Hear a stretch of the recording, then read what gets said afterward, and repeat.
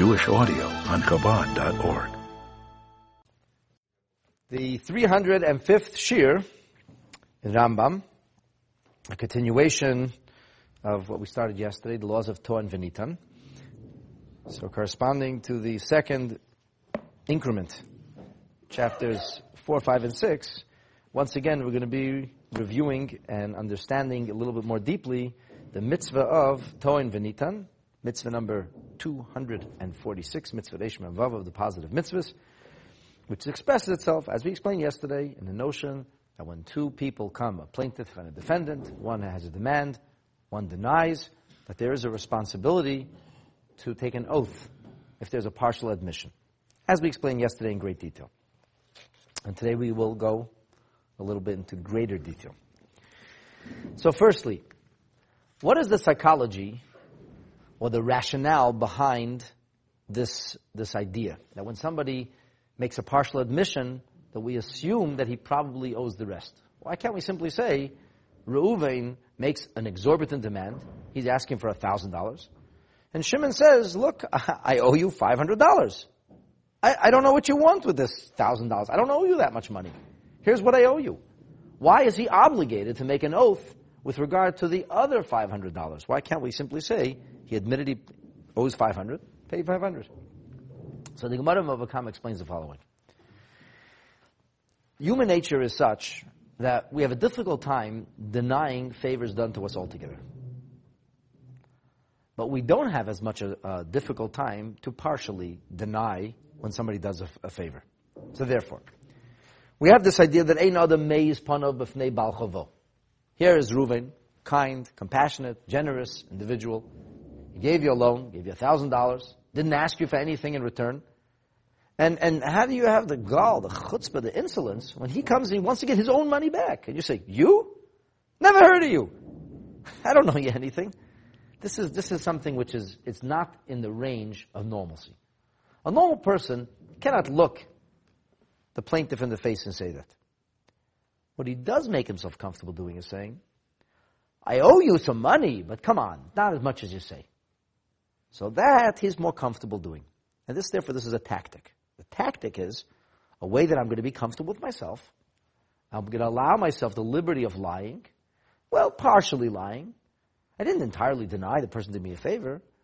And that's why we make the assumption that once somebody is modeh b'miktzat, he makes a partial admission, that there is a distinct likelihood that he actually owes the rest, and that the plaintiff comes with integrity. This is the principle behind this shavua and this mitzvah, as the Gemara explains in Bava Kama. As such, the Rambam tells us that whilst there are only 3 examples of people who are required biblically, by dint of Torah instruction, of the Bible itself, the Chumash, to take an oath, namely the modeh b'miktzat, the person who makes a partial admission, the person who is faced with a plaintiff and a witness, eid echad, and finally the shomer, the watch person, which is not talked about here, that's explained in a different set of halachas, the person who took upon himself responsibility to watch somebody else's item and to return it to him, and later says, I don't have it anymore, but it's not my fault. I didn't do anything wrong, I'm not culpable, I'm not guilty. That person has to make a shavua that he was shomar, that he watched as he was supposed to, that he fulfilled his obligation. So the Rambam tells us, quoting our sages now, that you should know that there are another group of people who would be required to take an oath. Not biblically, but this would be something which is ordained by the sages, the takanat chachamim, as the Gemara says, in the ordination of Rav Nachman, that certain people should take an oath, even though biblically they are not required to do so. This shavua is called by our sages Shvuat Hesed. The idea of a Shvuas Hesed is, according to the Me'ides Yanayim, it comes from the word to place. The Chachamim placed this albatross around your neck. They gave you this obligation to respond. Because the assumption is if a person came to court, he didn't come out of thin air. There was some basis. Then usually, where there's smoke, there's usually a fire. We're not sure. So therefore the Chachamim placed this oath, this solemn shavua upon you, at least to get some kind of serious response from you instead of simple dismissal. Others maintain that the word hesis in Hebrew is connected to the idea of enticing. But it's a negative form of enticement. In other words, there's sometimes circumstances that will evoke a response. The pressure, the extenuating nuances of a particular set of circumstances will necessarily evoke and entice a person to address the question differently. So a person came over and said, you owe me money. I don't owe you money. Leave me alone. Oh, that's so simple? Would you like to do that in court? Are you sure you don't owe money? Well, I'm not 100% sure. I don't think. Now you're thinking twice. Why? Because you have to take an oath. Say Hashem's name. So people make statements all the time, but they're not ready to swear in the Torah. So therefore, the logic goes like this. A sachir. A sachir is a person who was hired to do a job, and he says he wasn't paid. And the owner says, I paid you. So what's the problem? The problem is that the plantation employer, for example, the head of the plantation, he has 100 people working for him. Does he really remember if he paid somebody or not? Maybe he thought he paid somebody, and actually he didn't pay him. So therefore, when we say, you don't owe him the money, make an oath that you don't owe him the money. Oh, I have to make an oath, that's a little different. Another example is a person who's called a nechbal. So this would be an individual whom we necessarily assume may not be saying things exactly as they are. However, once we find this person claims injury, and the other says, I did pay you, I didn't pay you. So you didn't pay? You're so sure? Why don't you make an oath? And then a person says, well, I think I paid you, but maybe I didn't. And then he takes it a little more seriously. That's the idea of the shuas heses, which forces a person to respond with greater integrity. The Rambam says further that even though these shavuot, these oaths, which are administered by the court, are not biblically ordained, they are what we will call a tributary, a rabbinic tributary of mitzvah reishma, of the 246 mitzvah of the Torah. Nonetheless, they are still considered to be very serious, and they are administered as a Torah oath, which means that the oath is made when a person is grasping a chayfetz, an object of kedusha, of holiness, and he's saying, as I believe in this object, if it's an ordinary person, it'll be a Sefer Torah. People usually take that seriously, holding a Sefer Torah in their hands. If it's a Talmud Chacham, a person who understands that his words should be taken seriously to begin with, he doesn't have to have a Torah leaning against him. Even if he's holding a pair of tefillin, he already takes things a little more seriously. That's how the oath would be administered. Also, people who are shutafin or arisin, people who are sharecroppers or people who are partners in a business, we also require an oath. Why? So the Chachamim say very simple. A lot of times in business, one partner feels that he or she worked harder than the other. Or a sharecropper thinks they did more than their part.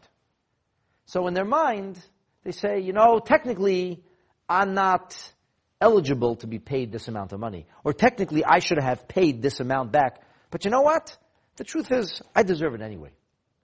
And this is how the human condition is. So we soothe our conscience with this idea that in all likelihood, it doesn't matter. So it's a little white lie. It's not really a lie. They really do owe me the money. And that's why the Chachamim said we have people in this kind of dispute with their partners in business, and everybody, of course, has their own perspective on things coming from their own reality, or where somebody's engaged in working for a percentage, when in their mind, they see things a little bit differently, and the owner sees things a little bit differently. So in that case, when somebody makes a taina, when somebody comes with a complaint and makes a demand, the response has to come along with the concept of a shavua.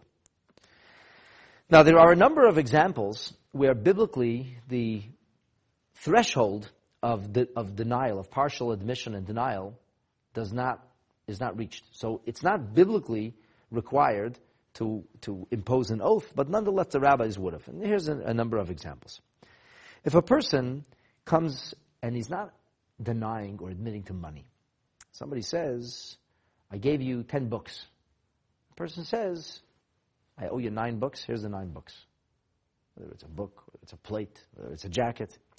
It's different when it's money. A person's like, here's the metaltlin. You say I owe this a number, I say I owe that number. It's not the same as units of property, or units of movable residuals are not the same as money. Another example would be, if a person is in a situation where one approaches the other and he says, you owe me $1,000, and the person immediately hands him $500, here's what I owe you. He doesn't say, it's true that I owe you money, but it's not 1,000, it's 500, and then we say, he's admitting, but he's denying. This is called, the principle of the Gemara is called Halach. The person says, what? I owe you? Here's what I owe you. The person opens the envelope. Hey, it's only $500 here. You owe me 1,000. Don't do me a favor. Don't tell me stories. Here's what I owe you. Here's the envelope. I know exactly what you gave me. I know exactly when I'm giving it back. In that case, biblically, one is not required to make a shvuah, to take an oath. Another example could be where the request comes with regard to wheat, ton alei chitim, the admission is se'orim. So it's not like, if a person would say, you owe me $1,000 for bushels of wheat, and the person says, I bought bushels, but it wasn't 500 bushels, it was 250 bushels, or something like that. So therefore, I don't owe you that much money, I owe you a smaller amount of money. But here, the hoidah is not mimin hataina, which means the admission is not in the same frame as the complaint that's lodged against the defendant. So the plaintiff says, you owe me an item like wheat. And the defendant says, I don't owe you wheat, I owe you barley. It's not a partial admission. They're on different wavelengths, they're on different paths and different highways. He's talking about wheat, he's talking about barley. This one talks about rice, the other one's talking about noodles. They're not talking about the same thing. So a partial admission, strictly speaking, as we said, minat Torah is, ki hu zeh. This exactly. You asked for this, but I only owe you this. We're talking about the same thing. Question of quantity, or maybe quality. We're talking about the same thing. Here we talk about different items, or different substances, different material. So, this is pater from the Shavua of the Torah. However, Chachmei HaGemara necessitated a Shavuos Hesed here as well. Only the second set of Shavuot, which is referred to as Shavuos Hesed, is not as serious as the first set. These do not require the holding of a Torah or a pair of tefillin, but rather that when a person is in the court, he will have to say, I swear by the Hashem, by the Lord God of Israel, that I'm telling the truth. And generally speaking, the very notion that somebody has to stand in front of a court and invoke the name of Hashem, and say, I swear by God that I'm telling the truth, will necessarily provoke them to do a little bit of soul searching and to analyze their memory carefully, and then, hopefully, we're going to get to the truth. That's what we're looking for. All we're looking for is justice. What we're looking for is the truth. And the question is, how do we get there? So the Torah understood human nature, and the Chachamim understood from the instructions of the Torah how sometimes we're going to apply specific circumstances in order to be able to do our best to get to the truth. Having said that, does it mean we're always going to know the right thing? Does it mean we're always going to know what happened? Not necessarily. We have the principles of the Torah. We have the mitzvah of the Torah. Here's what the Torah says we should do. And as long as we administer justice as per the instructions of the Torah itself and of the Chachamim in the way they explained the Torah to us and the way they guided us to commit to the Torah, then we are confident that whether or not we discovered the truth is secondary to we are certain we did the right thing. And that is mitzvah number Reish Mem Vav. Not to be a prophet and to know the truth by means of some kind of divination, but to follow a certain system in order to seek the truth with administering justice amongst people who have a dispute with regard to money, or with regard to whether it's a loan, or whether it's a business deal, or something else that went sour, so that we can bring it to a happy conclusion. And that will serve for the 305th share of Rambam.